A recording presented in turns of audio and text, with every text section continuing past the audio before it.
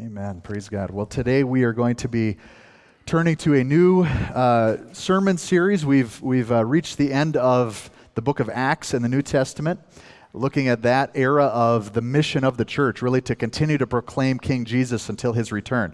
Now we're going to go way back into the Old Testament together to the books of Samuel. And so you can begin to turn there. Today we'll be looking at the story of Hannah and the birth of her son Samuel in 1 Samuel chapter 1 and the beginning of chapter 2. But to give a little bit of a background for this book, where is this located within Scripture, within history? What are some of the themes and the topics of the book of Samuel? This book takes place around about 1000 BC, around that time. It spans the lives of really Samuel, King Saul, and King David are kind of the key characters here in the books of Samuel. David's reign ends around 970 BC, and that's where the book of 2 Samuel ends, or the very beginning of actually 1 Kings as well. This is actually one book. We have it divided in our English Bibles into 1 Samuel and 2 Samuel, but from its writing back in 1000 BC up until the Greek translation of the Old Testament, which is about 200 BC, so for about 800 years, it fit on one parchment. But then after they translate to Greek, Greek has vowels. It takes up more space, so it got divided into two scrolls. So that's why we have 1 and 2 Samuel, but really it's one book, the book of Samuel. The four stories really that you see an outline in this book, chapters 1 through 7, are really the story of Samuel. So even though the book bears his name, he's kind of a key player only in the beginning of this book. Really, his story kind of fades out at about chapter 15 of 1 Samuel. So the first section is about Samuel. The second story is really the story of Samuel and Saul. And so we meet the first king of Israel. That's chapters 8 through 15. Then the third story is the story of Saul and David. And there's some times when they're getting along well. There's other times when Saul is trying to spear David to the wall. And we see Saul's decline and David's rise to power and to authority and leadership as God determines and directs. And then really the fourth and final story is the story of King David. That's the bulk of 2 Samuel. The topics that we see really within the canon of Scripture and even in your Bible. So as you're going to do biblical interpretation, there's a variety of schools of thought that it would be well for you to tap into. One of those is the historical grammatical school, where you're looking, what are the words in the book? If we're reading 1 Samuel, what words are used? What do these words mean? What do the phrases mean? So trying to understand what are the words that are actually in God's Word, right? And then historically, where does this fit? Who wrote it? What was the occasion? What was the setting? What was the date? Those are all helpful questions to ask as you go to God's Word. Another important consideration is, how does it fit within the whole of God's Word, within the canon of Scripture? Well, 1 and 2 Samuel provides a bridge between the times of the judges and the times of the kings. Really, it's the introduction of the times of the kings. You could actually look at Samuel as the final judge. A judge, it's not like a judge today that has a gavel and a robe and renders judgment. Really, in the book of Judges and in this season of history for the nation of Israel, a judge was a deliverer that God appointed. And really, Samuel fulfills that function. He's a faithful person who usually comes in when there's some opposition, some threat to God's people. And, their judges, instead of a gavel, they usually have a sword, right? Or they've got a tent peg, or they've got some weapon that's used to thwart the enemy. And Samuel is this faithful person who's called by God, appointed by God, to now bring in the end of the time of the judges and the beginning of the time of the kings. So that's where it fits within the scope of Scripture. Another major topic that's happening here in the book of Samuel is God's covenant with David. So this is kind of another way of doing biblical interpretation. You ask the question, how does this fit within redemption history? So again, the big picture story, A, there is a God. B, He's a good creator God. Go back to Genesis 1 and 2. As He creates, it is good, it is good, it is good. He's the king. C, sin messes up God's plan. Genesis 3. And then really Genesis 4 through Revelation 22 is the story of God's plan of redemption. And so how does the book of Samuel fit within God's plan of redemption, his plan to get us back to that good creation where he created us to be with him and to experience his love and forgiveness? Well, the covenant with David is very key to the redemptive historical aspect of the book of Samuel. God makes some pledges to King David. God sees David as a man after his own heart. David then is promised some things in God's covenant, the really important one being your kingdom will never end. There will always be a descendant of David on the throne for all of eternity, all of time. And that only makes sense if you've read your New Testament and you know that Jesus is a descendant of David. So a super important book when it comes to God's plan for redemption throughout all of time, introduces the idea of what is a king. And really, so now to look at it theologically, and I'll give you one more school of biblical interpretation that would be good for you to dig into and to apply as you're studying any book of the Bible. It's called TIS, or the Theological Interpretation of Scripture. And what that means is that theological interpretation of Scripture. TIS. I'm getting a dirty look from Tina here. It won't be the only time today.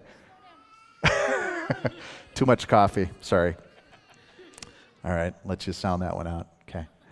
So what that means, TIS, it means that as we go to God's Word, you're only going to understand it if you come with ears to hear, eyes to see, a heart that's open to be transformed in God's presence. That's how God's Spirit reveals truth to you from God's Word. If you come as a skeptical or a nerdy person who's just looking to pick apart and study in a detached, analytical way, you will miss out on the transforming power of God's Word. It's possible to read the Bible in other ways other than the theological interpretation of Scripture. In fact, there was a community college class that I was hoping to get a chance to teach back in Minnesota. They weren't interested in talking to me, but the topic of the class was the Bible as history, philosophy, and literature. And you can't read the Bible that way, in a detached, it's a historical document. It records some things, but with this bias slant. Or it's a philosophical worldview. What was the mythical ideas that these quaint people way back then had, right? So all of these ways are skeptical ways, or even literature. What genre are we in?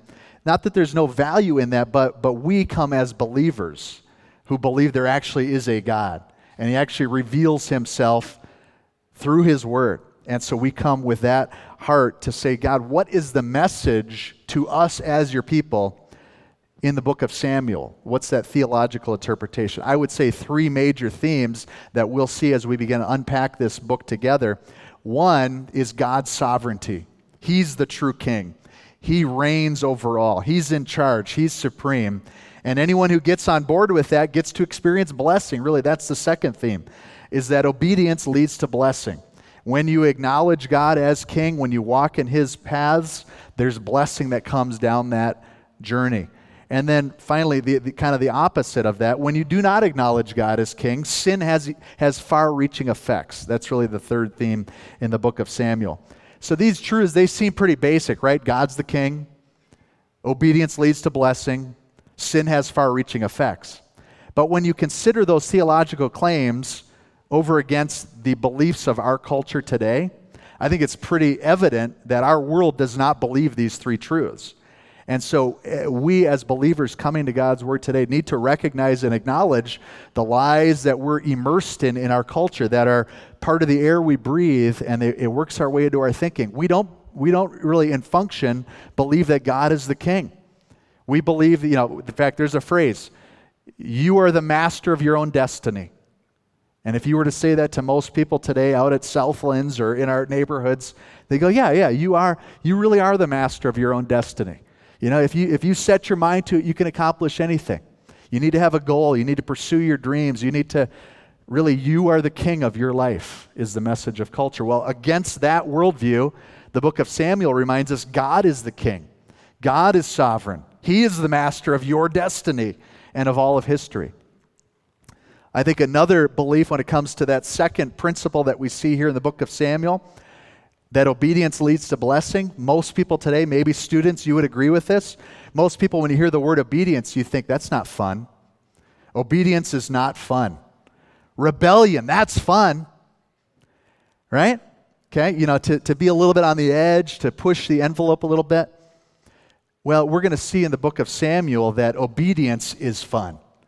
Obedience is what produces blessing, or here even fertility. In all that means, not just having a child, but just living that prosperous, blessed life by God, that flows from a place of obedience. That's different than the beliefs of our world that we may be tempted to be drawn to. And then finally, this theme of sin's effects being far-reaching. The lie that our culture would tell us, and that we are sometimes tempted to believe, is that my sin really only affects me. It's this personal struggle that I'm dealing with. And really, we're going to see that sin's effects are far-reaching, affecting relationships, families, nations. My sin is not just a personal issue. It ripples out, and it affects even subsequent generations. So these are some sobering messages from the books of Samuel. As we go to God's Word, we're not studying it as literature, history, and philosophy. We're studying it as people who come and say, God, change us as we come to your Word. Transform us in your presence. And so let's now look at this story of Hannah and her husband. I won't tip off all the characters that we're going to meet here because it's a complicated story. But let's get into here 1 Samuel chapter 1 as we look at this theme of obedience and blessing flowing from that. So it begins here in verse 1. There was a certain man of Ramathaim Zophim of the hill country of Ephraim, whose name was Elkanah, the son of Jeraham, son of Elihu, son of Tohu, son of Zuph, an Ephrathite. He had 2 wives. The name of the one was Hannah, and the name of the other Peninnah. And Peninnah had children, but Hannah had no children. So here we're seeing an instance of polygamy in the Old Testament. I had a student who came up through our youth ministry who one time said, how come we see Old Testament polygamy, but in the New Testament there's not polygamy? My answer, very profound answer, I said, human evolution, we've discovered what a bad idea it is to have multiple mothers-in-law. Tongue in cheek. But it's a valid question. You look at the qualifications of elders listed in 1 Timothy chapter 3. It says that if you're going to be an elder, if you're going to be a shepherd of God's flock, you need to be the husband of one wife. Okay? You need to be a one-woman man. And so here we have a man, Elkanah, who we're going to see is a godly man. He's going to sacrifice. He's faithful. He's a church-going man. And he has 2 wives.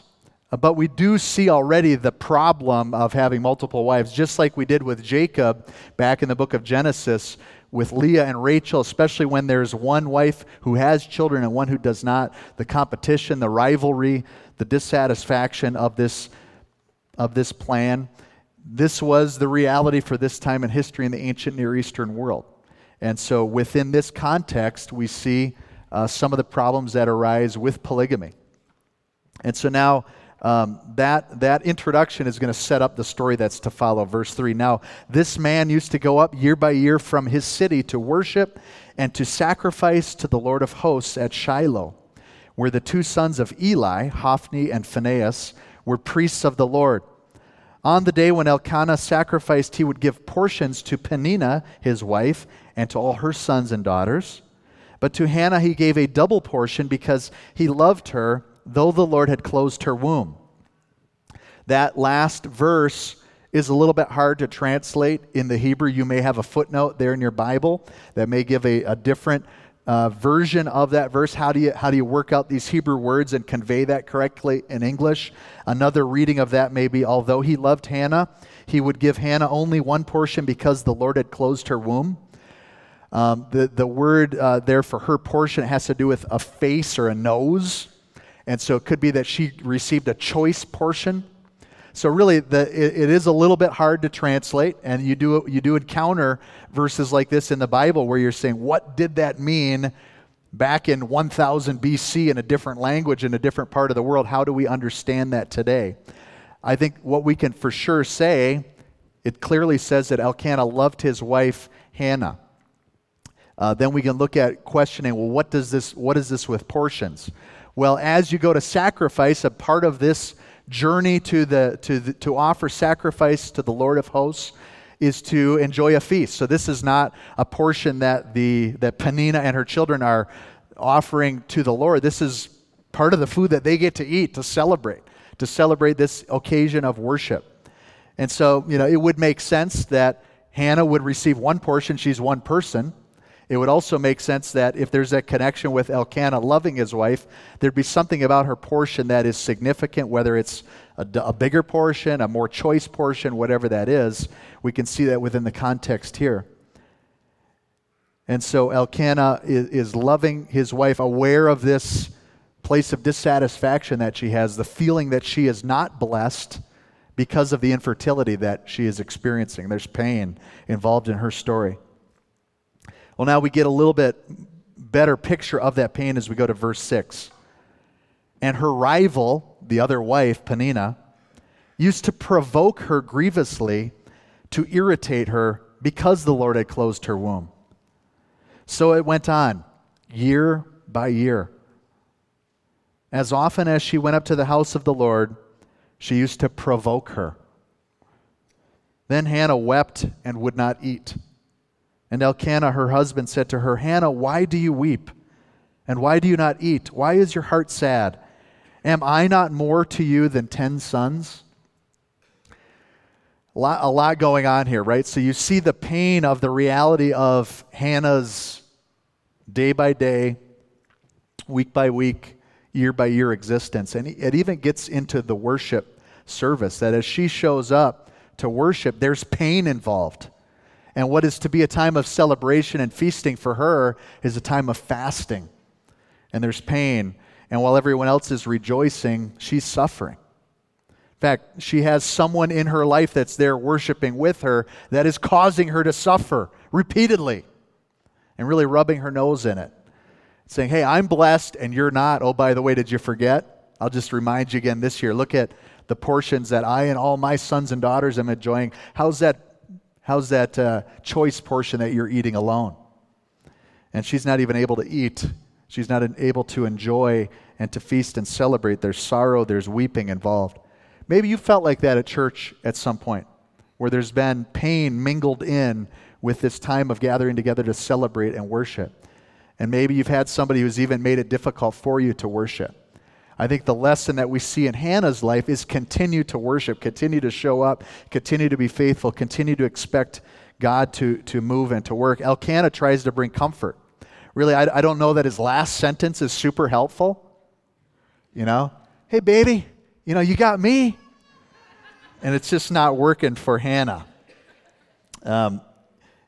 Despite his offer of saying, hey, you've got this great husband, she is still longing for what she does not have, a child that will be her own. And so really at this time in history and in this culture, to have offspring is a big part of the significance of one's life. I'd say, that exists today as well. Infertility is a major issue for couples today, and if that's been part of your story, you can resonate with the pain that Hannah has gone through and is going through and being reminded of year after year.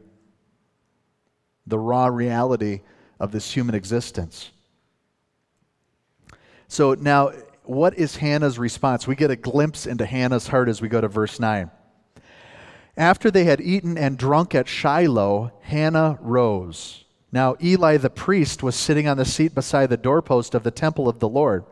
She was deeply distressed and prayed to the Lord and wept bitterly. And she vowed a vow and said, O Lord of hosts, if you will indeed look on the affliction of your servant and remember me and not forget your servant, but will give to your servant a son, then I will give him to the Lord all the days of his life, and no razor shall touch his head. This is her vow. It gives us a glimpse of her heart. She's saying, God, I yield my heart's desire to you. You are the king. And already we're seeing Hannah as that figure within the book of Samuel, one of those figures who is walking that path of obedience. Obedience that even comes before the blessing. You know, it's one thing once God has poured out a blessing to you and a gift, and there's fruitfulness and there's fertility and there's blessing. It's one thing to at that point go to recognize and say, okay, God, man, you have so blessed me. Now I'm going to be faithful. Now I'm going to obey and follow. And yet we see in Hannah's heart that obedience precedes the blessing. Even while she's awaiting the blessing, where does she turn when she is reminded of her place of being unblessed, reminded of the withheld blessing in her life? She weeps to the Lord. She cries out to him. She has a heart yielded to him. And we're seeing her intention and her plan is to say, God, if you will answer and bless, then this thing that is most precious and dear to me, I'm not going to grasp it and hold tightly to it. I'm going to hold it loosely and offer to you the son that you give to me. My heart's desire, Lord, even belongs to you. So we get a glimpse of her heart. There's this promise and this pledge and this vow of her giving her son over to the Lord. That's going to come up again at the end of the chapter. We'll see the fulfillment of that. And now we see in verse 12, as God hears her prayer and answers. Verse 12, as she continued praying before the Lord, Eli, he's the priest seated there at the temple of Shiloh, where Elkanah and Peninnah and her children and Hannah have come to sacrifice and to feast. He's watching and observing this woman who's praying and crying and weeping before the Lord. Specifically, verse 13, Hannah was speaking in her heart, only her lips moved and her voice was not heard. Can you picture this sort of a prayer where you're intensely praying, but to yourself? And there's tears coming out and her lips are moving, but there's no audible sound coming out. Maybe you've prayed like this or you've seen this before. So Eli's observing this. And it says, Eli took her to be a drunken woman. You know, maybe she's been enjoying the feast at Shiloh a little bit too much. And so she's her lips are moving. There's no sound coming out. What's up with this lady? And so Eli said to her, verse 14, how long will you go on being drunk? Put your wine away from you. To add insult to injury. You know, she's hurting, she's crying and pouring out her heart to God, and now the priest comes and reprimands her for what he perceives to be drunkenness. But Hannah answered, no, my Lord, I am a woman troubled in spirit. I have drunk neither wine nor strong drink, but I have been pouring out my soul before the Lord. Do not regard your servant as a worthless woman, for all along I have been speaking out of my great anxiety and vexation. Then Eli answered, go in peace, and the God of Israel grant your petition that you've made to him. And she said, let your servant find favor in your eyes. Then the woman went her way and ate, and her face was no longer sad. So apparently her explanation of this prayer, this weeping, it immediately convinces Eli of the truth of her claims. And he immediately changes his perspective on her. She's not a drunk lady babbling on in a holy sacred place, but actually she's a very devout woman of God who is praying from a deep heart's cry. And he says, may God answer your prayer. Go in peace. Be blessed. And so the next day, they arose early in the morning and worshiped before the Lord. Then they went back to their house at Ramah, and Elkanah knew Hannah, his wife, in the biblical sense of that word, knew. And the Lord remembered her. And in due time, Hannah conceived and bore a son, and she called his name Samuel, for she said, I have asked for him from the Lord. So we see God hearing her prayer, answering. We're given the name of this new little baby boy, Samuel, and then an explanation. As is often the case in your Hebrew Bible, you'll see a connection between that Hebrew word, how it sounds, and then the meaning. So there's a meaning, a name, and a meaning of that name, a significance. There was one of the judges, Jephthah, who made a vow to the Lord. He said, God, I'm going to sacrifice to you the very next thing that comes out of my house. And the door opens and out walks his own daughter. And he ends up fulfilling that vow. That name Jephthah is from the Hebrew word for to open. So it makes sense that he pledged to God the next thing that comes out of the open door of his house, and that name sounds the same. Sarai, when she heard that she and Abraham were going to be parents in their 90s, she laughed about that in a disbelieving sort of way. So what's the name of their son? Isaac, Yitzchak in Hebrew, which means laughter or to laugh. So you see this sort of a word play that happens with the sound of the Hebrew words. Samuel sounds like the Hebrew word for to hear of God. El is the end part of that, God. So to hear of God, to be heard from God. Or you could say, it could be from Shem, the name. So it could be he over whom the name of God has been said. Could be another way of looking at that name, Samuel. A couple different Hebrew words that would be brought to mind as you hear that name, Samuel. Also, it's related to the name Saul, who's another character that is going to be introduced. His name means he who is asked for. We're going to find the people asking for a king, a human king. And Saul, his name sounds like that verb, to be asked for, the one who is asked for. And so now she's holding this baby. She's made a vow to God. God has heard her prayer. There is blessing now. There was obedience first. Now there's blessing. And she's holding this thing that she has desired and longed for. We saw Hannah's heart, faithful, believing, yielded, surrendered, even before God answered her prayer. I think the lesson for us today is really to follow in that path that Hannah demonstrates for us, to yield to the King, to recognize that He is sovereign no matter what life circumstance we are in, to bring praise to Him, even before our prayers are answered, to trust in Him, to obey Him even before the blessing arrives. Maybe you're in that place today where you're going through that season of difficulty and hardship, where it's hard to trust. You're not sure what the next step is. Well, the call to you from God's Word is to be faithful today, to be obedient today, to put your trust in Him, to not lean on your own understanding, but in all your ways acknowledge Him, anticipating that He will then direct your paths. Proverbs 3. Put your hope in Him. Look to Him. So what does she do? Now she's got this baby. She's made a vow. She's made a pledge. How does this story end? Verse 21. The man Elkanah and all his house went up to offer to the Lord the yearly sacrifice and to pay the vow. Except this time Hannah has a baby. She's got a young boy with her. And so she did not go up, for she said to her husband, as soon as the child is weaned, I will bring him, so that he may appear in the presence of the Lord and dwell there forever. Do you remember her vow? God, if you will hear my prayer, give me my heart's desire, I will offer him to you. So God, it's not that the desires of my heart will become this thing that then I fixate upon. That the blessing of God will actually turn into an idol.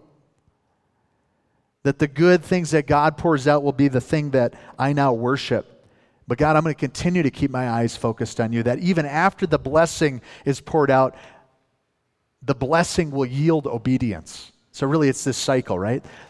The obedience precedes the blessing, but the blessing also produces obedience. And so for Hannah, God answering her prayer, God hearing her cry, God granting her request results in more praise. Like the song, every blessing you pour out, I turn back to praise. And that's what we see Hannah doing. And so she speaks to her husband. She says, I'm not going to go worship at this time. I'm a mom of a newborn. And once he's weaned, at that point, I will then make that journey and present him at the house of God as I had pledged to do at his birth. And Elkanah, her husband, he's a godly man. In verse 23, he said to her, do what seems best to you. Wait until you have weaned him. Only may the Lord establish his word. So the woman remained and nursed her son until she weaned him. And when she had weaned him, she took him up with her, along with a 3-year-old bull, an ephah of flour, and a skin of wine. And she brought him to the house of the Lord at Shiloh. And the child was young. Then they slaughtered the bull, and they brought the child to Eli. And she said, Oh, my Lord, as you live, my Lord, I am the woman who is standing here in your presence, praying to the Lord. For this child I prayed, and the Lord has granted me my petition that I made to him. Therefore I have lent him to the Lord. As long as he lives, he is lent to the Lord, and he worshiped the Lord there.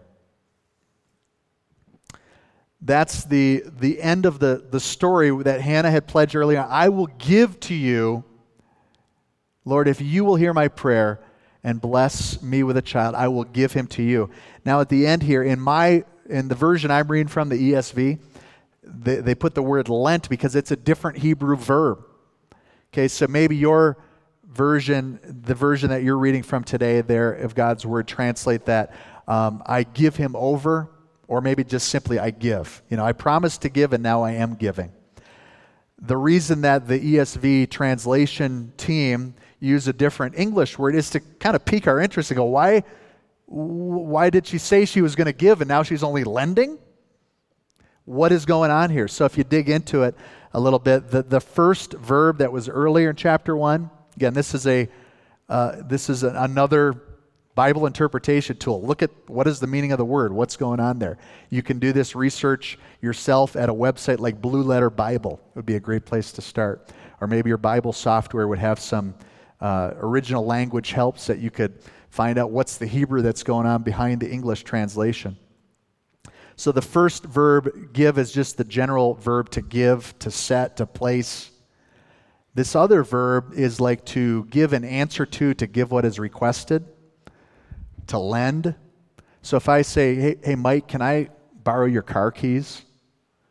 And you give me your car keys, that would be like this second give, like we're seeing at the end of chapter 1. Giving what is asked, giving what is required, giving what is requested. And that's how Hannah sees her own son, that he's not just a gift that was given to her, he's a gift that was given to her in a way of God saying, I would like that gift.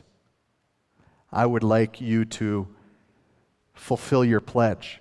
And so really, in the giving of her son by God to Hannah, Hannah recognizes that God is saying, will you give me your son?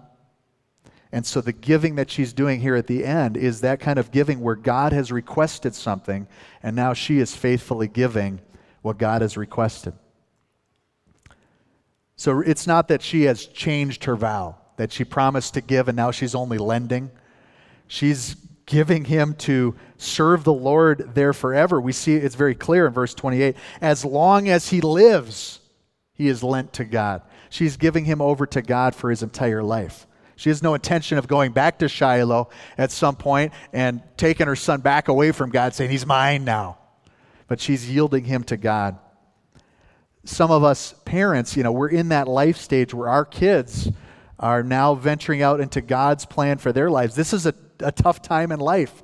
When I've got a teenage daughter heading off to Brazil pretty soon, I've got another daughter going off to college. I got, some young man that's courting her, and there's talk about marriage in the future.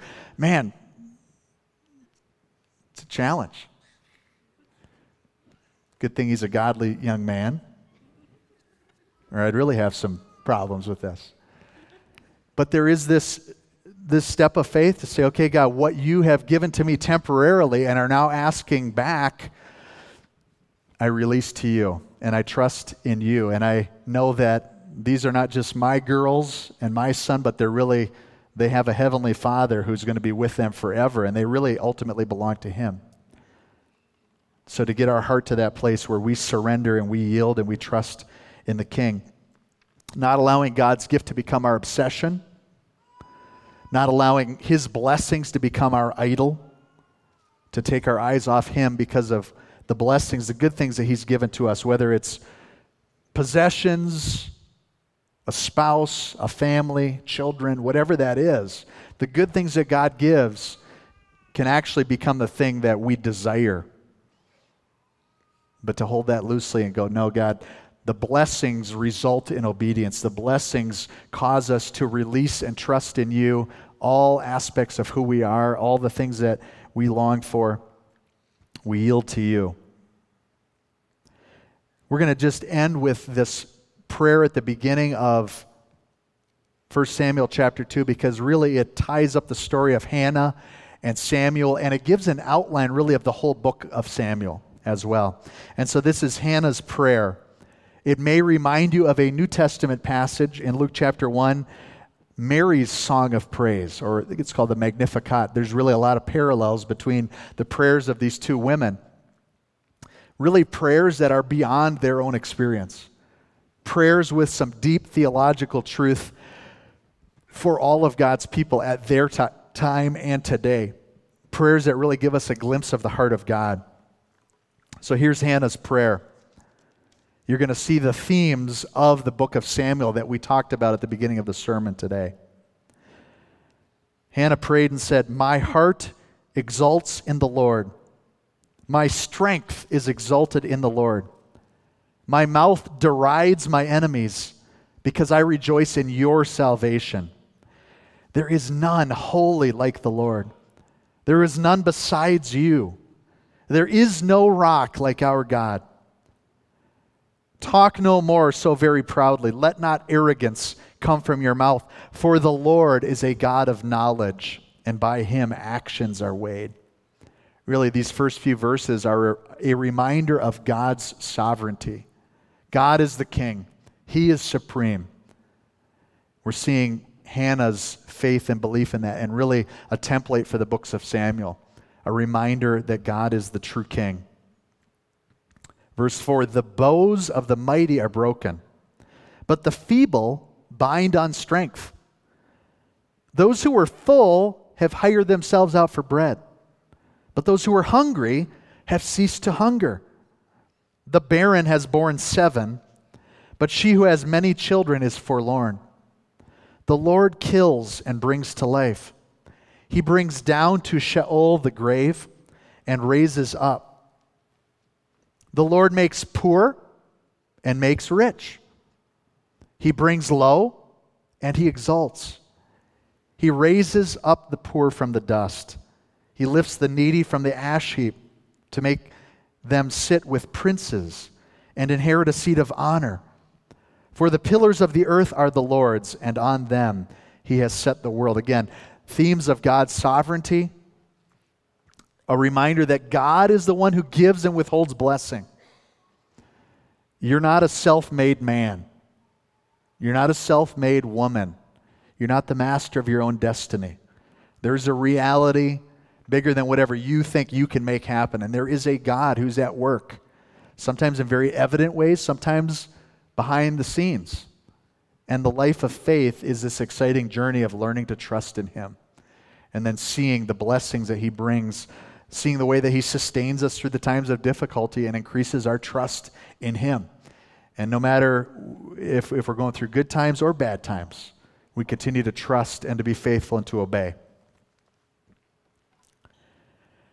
Verse 9, "He will guard the feet of his faithful ones, but the wicked shall be cut off in darkness. For not by might shall a man prevail. The adversaries of the Lord shall be broken to pieces. Against them he will thunder in heaven. The Lord will judge the ends of the earth. He will give strength to his king and exalt the power of his anointed." This is a reminder that God is the one who fights the battles for his people. If you want victory, don't trust in your own strength. If you want victory, trust in the able and mighty hand of your true king. He's the one who establishes thrones and kingdoms. He's the one who elevates, exalts, and puts down. Trust in him. Trust in his strength. And also really the theme of salvation and judgment, which go hand in hand. If you have a quarter in your pocket, pull that thing out.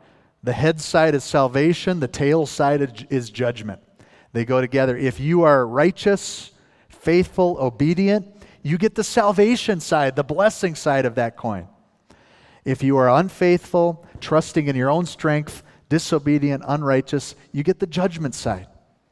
And so judgment and salvation go hand in hand. We're seeing that in Hannah's prayer, in her prayer of praise and trust in God. Finally, just that verse 11, that is kind of the end of this story. It says, "Elkanah went home to Ramah, And the boy ministered to the Lord in the presence of Eli the priest. We do get another glimpse later as Samuel is there with Eli in Shiloh. We do hear a little bit more about kind of the end of the story of Hannah and Eli, so you can read that a little bit later in chapter 2.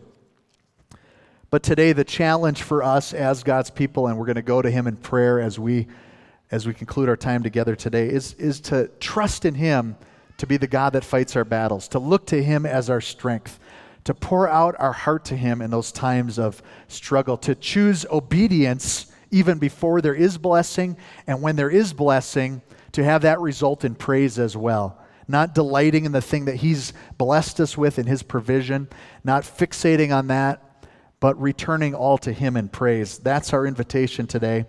Next week we'll see more about the effects of sin, the far reach of sin, as we get into chapters 2 and 3. Could we stand together and pray? Maybe today there's some part of Hannah's story that has been difficult for you to process. Maybe you can resonate with going through those times of withheld blessing and difficulty, and today you're saying, I want to continue to be faithful and to trust, even if I'm not seeing the outcome of my prayer. Maybe you're right on the cusp of that blessing being given to you, and the temptation is to kind of hold on to it and to look to your own strength. Today, God's inviting you to hold that loosely, return that to him in praise. Maybe today you've been fighting your own battles, and God's saying, look to me for your strength. Whatever that call is that God is speaking to you by his word in your situation today, let's go to him in prayer and submit ourselves to him. God, we thank you that you are the giver of blessings. Thank you that your arm is strong, that you are mighty. Thank you, Lord, we can come to you in brokenness. We can come to you in weeping.